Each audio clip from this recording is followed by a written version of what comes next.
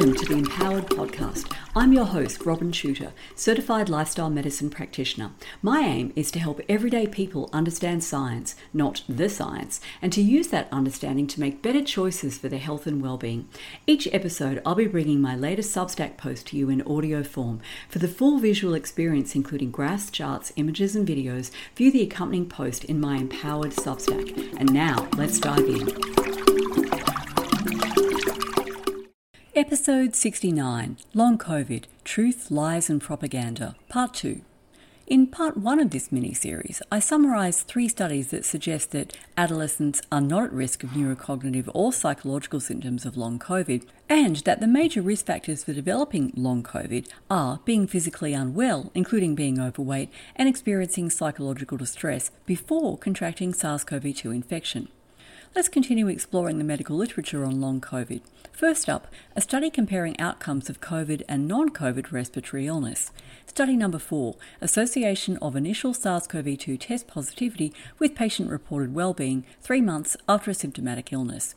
The top-line summary is that people who had a non-COVID respiratory illness were more likely to still be unwell 3 months later than people who had COVID-19.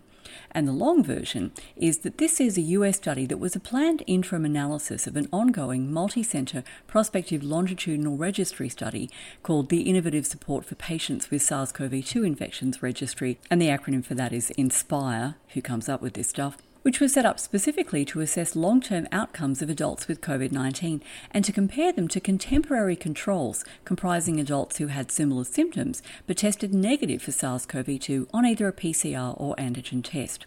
The subjects of this study were the first 1,000 participants who completed baseline and 3-month follow-up surveys which used the Patient-Reported Outcomes Measurement Information System, PROMIS-29, again, who comes up with this stuff, to assess their physical function, anxiety, depression, fatigue, social participation, sleep disturbance, and pain interference, and the PROMIS Short-Form Cognitive Function 8A scale to assess cognitive function.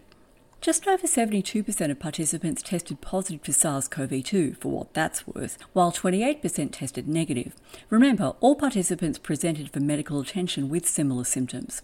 Although the rate of moderate to severe impairments across any PROMIS domain were quite similar at baseline, 64.7% in the COVID-19 positive group versus 67.4% in the COVID-19 negative group, hinting at just how sick the average American is, the two groups were quite heterogeneous.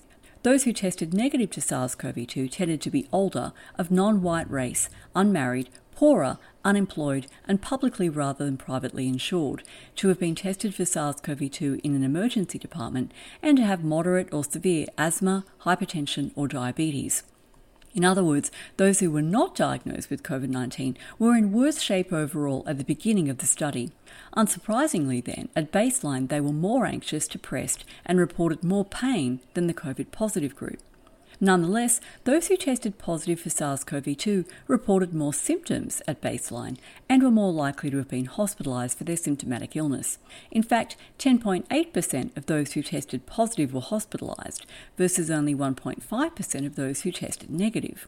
3 months later, almost 40% of people with test-confirmed COVID-19 reported moderate to severe impairments across any PROMIS domain, but so did 53.5% of COVID-19 negative patients.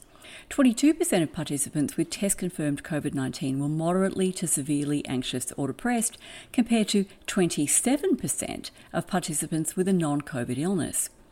And in the post accompanying this podcast episode, I've reproduced a chart from the study which illustrates the health trajectory of both groups. And you'll see graphically illustrated in this chart that the people who had a respiratory illness that turned out not to be COVID-19 were sicker and more miserable to start with, and they remained sicker and more miserable by the end of the 3-month follow-up. The authors of the study point out the obvious weakness in many other studies that have reported high rates of post-viral symptoms, namely no control group, and they also underline the difficulty of distinguishing between genuine post-viral symptoms, the effects of delayed or inadequate medical care, and the societal upheaval inflicted by so-called public health policies.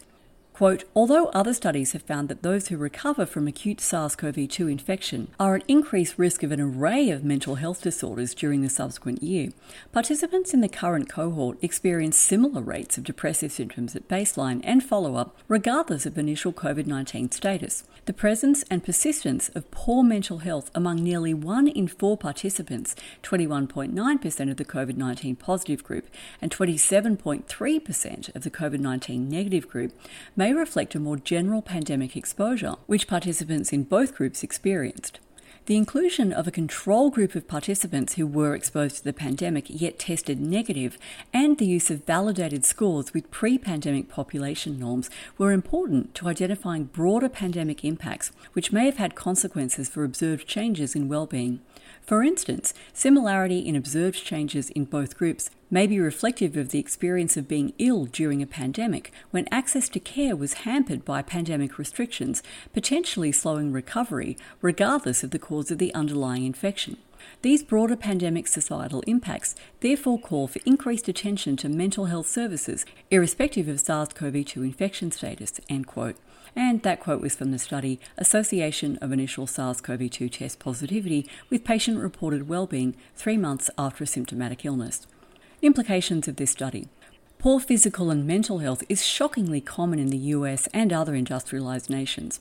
People who are already in bad shape before getting acutely ill with a respiratory illness may continue to suffer poor health afterwards, but if anything, those who had a non-COVID illness may do even worse. The brouhaha about long COVID obscures the damage done to people's well-being by non-evidence-based pandemic policies. Next, let's look at a study on post-viral symptoms after a mild case of COVID-19. Study number 5, long COVID outcomes at 1 year after mild SARS-CoV-2 infection, nationwide cohort study. The top-line summary is that people who experience mild symptoms of COVID-19 have a heightened risk of a small number of conditions, most of which are resolved within a year from diagnosis. And the long version is that this study analysed electronic health records from Maccabee Health Services, MHS, the second largest health maintenance organisation in Israel, which covers a quarter of the Israeli population. The database includes longitudinal data for all COVID-19 diagnoses, which were counted as a positive PCR test, an extremely problematic diagnostic criterion, let's be clear, and their aftermath, along with detailed demographic information, diagnoses of other conditions, medication prescriptions, and pathology test results. The study subjects were all those who were PCR tested for SARS-CoV-2 at least once, comprising 76% of MHS's members, or over 1.9 million Israelis, but who were not admitted to hospital with COVID-19 during the 30 days after infection. Patients who tested positive were matched with test-negative patients by age, sex, and vaccination status. Of all the health outcomes studied, only abnormalities in smell and taste, anosmia and dysgeusia, concentration and memory impairment, breathing difficulties or dyspnea, weakness, palpitations, streptococcal tonsillitis and dizziness were significantly more common in people who tested positive for SARS-CoV-2 infection. And in the post accompanying this podcast episode, I've reproduced a forest plot from the study. And when you're reading this chart, just note that any dots to the right of the vertical line in this figure indicate that that outcome was more likely in people who tested positive for SARS-CoV-2 than those who were tested negative. You'll also note from figure 3 that I've reproduced in that post that almost all of these symptoms had completely resolved within 12 months of infection. The authors stress that persistent breathing difficulties are common after any respiratory illness and are no more likely to occur after COVID than after non-COVID disease. Quote, dyspnea emerged as the most frequently reported respiratory symptom in patients with mild COVID-19, lasting a year from diagnosis and resulting in increased numbers of prescriptions for related drugs. Nevertheless, the risk of receiving a prescription for a pulmonary diagnosis was independent of SARS-CoV-2 infection, indicating that the pulmonary outcomes following mild COVID-19 are not severe and do not need increased drug treatment, end of quote. And that quote was from the study Long COVID Outcomes at 1 year after mild SARS-CoV-2 infection, nationwide cohort study. The study also compared health outcomes in people who tested positive for SARS-CoV-2 after getting an mRNA transfection agent, a so-called COVID vaccine, versus those who were not injected. Only people who tested positive at least 14 days after their second injection were counted as vaccinated. Research indicates that people have a higher risk of becoming infected in the 2 weeks after their first shot, yet anyone whose positive test result occurred in this time period was lumped into the unvaccinated category. Notwithstanding this diagnostic sleight of hand, only breathing difficulties and hair loss were reported significantly more commonly in unvaccinated COVID patients, while impaired concentration and memory occurred significantly more commonly in the vaccinated. Implications of this study. The risk of long COVID was one of the sticks used to beat people who resisted getting an experimental injection into submission. People who knew they were at negligible risk of suffering a severe case of COVID-19 were told that they should still get vaccinated to reduce the chances of developing long COVID.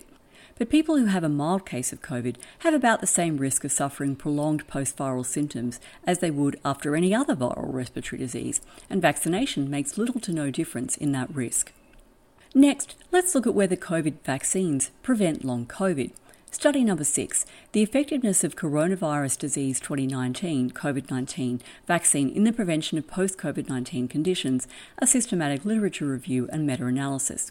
The top-line summary of this study is that COVID vaccines reduce the absolute risk of developing long COVID by a clinically insignificant 1.5%. And here's the long version. This study of studies analysed data from 10 studies on the efficacy of COVID vaccines in reducing long COVID symptoms. The definitions of long COVID used in these studies were all over the map, ranging from symptoms lasting more than 3 weeks to symptoms continuing for over 6 months post-infection. One study did not report the duration of symptoms defined as long COVID at all. 4 of the studies evaluated vaccine effectiveness in preventing long COVID among those who received the COVID-19 vaccine only after having COVID-19. 3 studies evaluated vaccine effectiveness for post-COVID-19 conditions among those who were vaccinated before having COVID-19. 2 looked at vaccine effectiveness among those who were vaccinated both before and after COVID-19, and 1 did not specify the timing of the vaccine in relation to having COVID-19. 5 studies found no benefit of COVID-19 vaccination in reducing post-COVID-19 condition symptoms, while 4 showed a protective effect, and 1 did not report any statistical analysis of effectiveness. The meta-analysis of the 6 studies which evaluated post-COVID-19 conditions among those who received at least 1 dose of a COVID-19 vaccine before or after having COVID-19 found that, quote, the pooled prevalence of post-COVID-19 conditions was 39.1% among those who were unvaccinated and 37.6% among those who received at least 1 dose, end of quote. For the mathematically challenged, that's a 1.5% reduction in absolute risk. Impressive. All the studies included in the review and meta-analysis were observational rather than randomised, which the authors admit introduces multiple biases, including the healthy user bias, which Matthew Crawford has written about extensively on his Substack, Rounding the Earth, and I have a link to one of his posts in the post accompanying this podcast episode. This healthy user bias probably accounts for the entirety of any observed vaccine efficacy.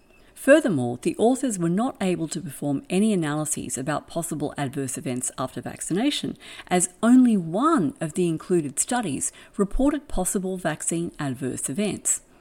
Implications of this study. People who were sold on the idea of taking a COVID jab to prevent long COVID have been sold a bill of goods. With a 1 in 800 risk of suffering a severe adverse reaction to a COVID so-called vaccine, any benefit of these injections in preventing long COVID, which is most likely an artifact of the healthy user bias in any case, pales into insignificance. And finally, what protects people against developing long COVID? Let's look at study number 7, adherence to healthy lifestyle prior to infection and risk of post-COVID-19 condition. Top-line summary. People who follow healthy lifestyle practices have a reduced risk of long COVID, and the more healthy lifestyle practices, the lower the risk. The long version is that this study enrolled participants in the long-running Nurses Health Study 2 cohort.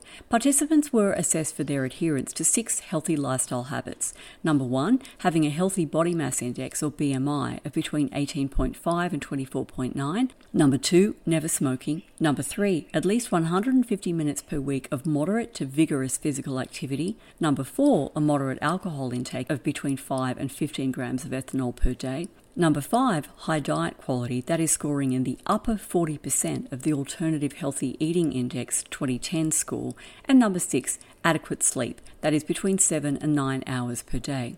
Among those who had tested positive to SARS-CoV-2 with either an antibody, antigen or PCR test, there was a stepwise decrease in the risk of post-COVID conditions, which were defined as symptoms lasting for longer than 4 weeks after a bout of COVID, with increasing number of healthy lifestyle factors. I've reproduced figure 1 from this study in the post accompanying this podcast episode, and you can see very clearly in this chart that as you add additional healthy lifestyle factors, the risk of post-COVID conditions goes down. The authors calculated the relative risk of developing long COVID in participants with the most versus the fewest healthy lifestyle factors, and also the population attributable risk percentage, or PAR. PAR is an estimate of the proportion of long COVID in this cohort that hypothetically would not have occurred if there was truly a causal relationship between healthy lifestyle factors and long COVID, and all participants were in the low-risk group. Quote, compared with women who did not adhere to any healthy lifestyle factors, those having 5 or 6 factors had a 49% lower risk of post-COVID conditions. Assuming a causal relationship, the PAR for healthy lifestyle was 36%. End of quote. That quote is from the study called Adherence to Healthy Lifestyle Prior to Infection and Risk of Post-COVID-19 Condition. Or, in plain English, 36% of long COVID symptoms would not have occurred if all participants had adhered to 5 or 6 healthy lifestyle factors. Being overweight and getting inadequate sleep turned out to be the strongest risk factors. The PAR for overweight or obesity was 10.3%. That is, roughly 1 in 10 participants who had post-viral symptoms would not have had them if they were a healthy weight, while the PAR for inadequate sleep was 6.6%. The authors proposed 3 biological mechanisms linking unhealthy lifestyle factors with an increased risk of long COVID. Number 1, chronic inflammation. Each of the 6 unhealthy lifestyle factors that they examined has previously been shown to be associated with chronic inflammation, while sustained systemic inflammation has been implicated in the development of post-COVID conditions. Number 2, dysregulation of adaptive autoimmunity. Unhealthy lifestyle factors derange immune function, and dysregulated adaptive autoimmunity has been found in individuals with long COVID. And number 3, blood clotting abnormalities. These are seen in people with obesity, smoking, physical inactivity and excessive alcohol intake, and pathophysiological changes in blood clotting have been observed in people with long COVID. Implications of this study. In part 1 of this mini-series, we saw that fat, sick people were more likely to develop long COVID. This study provides evidence of the corollary. People who take care of their health are less likely to suffer from post-viral symptoms, and the more healthy lifestyle behaviours and individual practices, the lower their risk. To sum up, the long COVID bugaboo is just one thunderclap in what Professor Mark Crispin-Miller has labelled, quote, an ever-rolling thunder of big lies, end quote. Post-viral syndromes do occur, and they definitely do cause distressing and life-limiting symptoms in a minority of people. However, long COVID is no more common nor severe than post-viral syndromes after other infections. It's not prevented by COVID's so-called vaccines, and the strongest protective factors are the healthy lifestyle behaviours that reduce the risk of every other chronic condition. If governments had invested our taxpayers' dollars into making sure that everyone had access to healthy, fresh food, instead of issuing stay-at-home orders that drove up reliance on home-delivered food, encouraged exercise rather than closing gyms, parks, beaches and playgrounds, and issued calm, accurate messages about risk, rather than ginning up fear and anxiety which drove many people to booze, smoke and binge on junk food and Netflix, we would not only have avoided a large percentage of long COVID cases, we would have had a healthier population overall. But then those would be the actions of a government that actually served the interests of its people rather than its corporate masters, wouldn't it? Thanks for listening. If you enjoyed this episode, please share it with a friend and on your socials, and make sure you subscribe to my Empowered Substack so you never miss a post.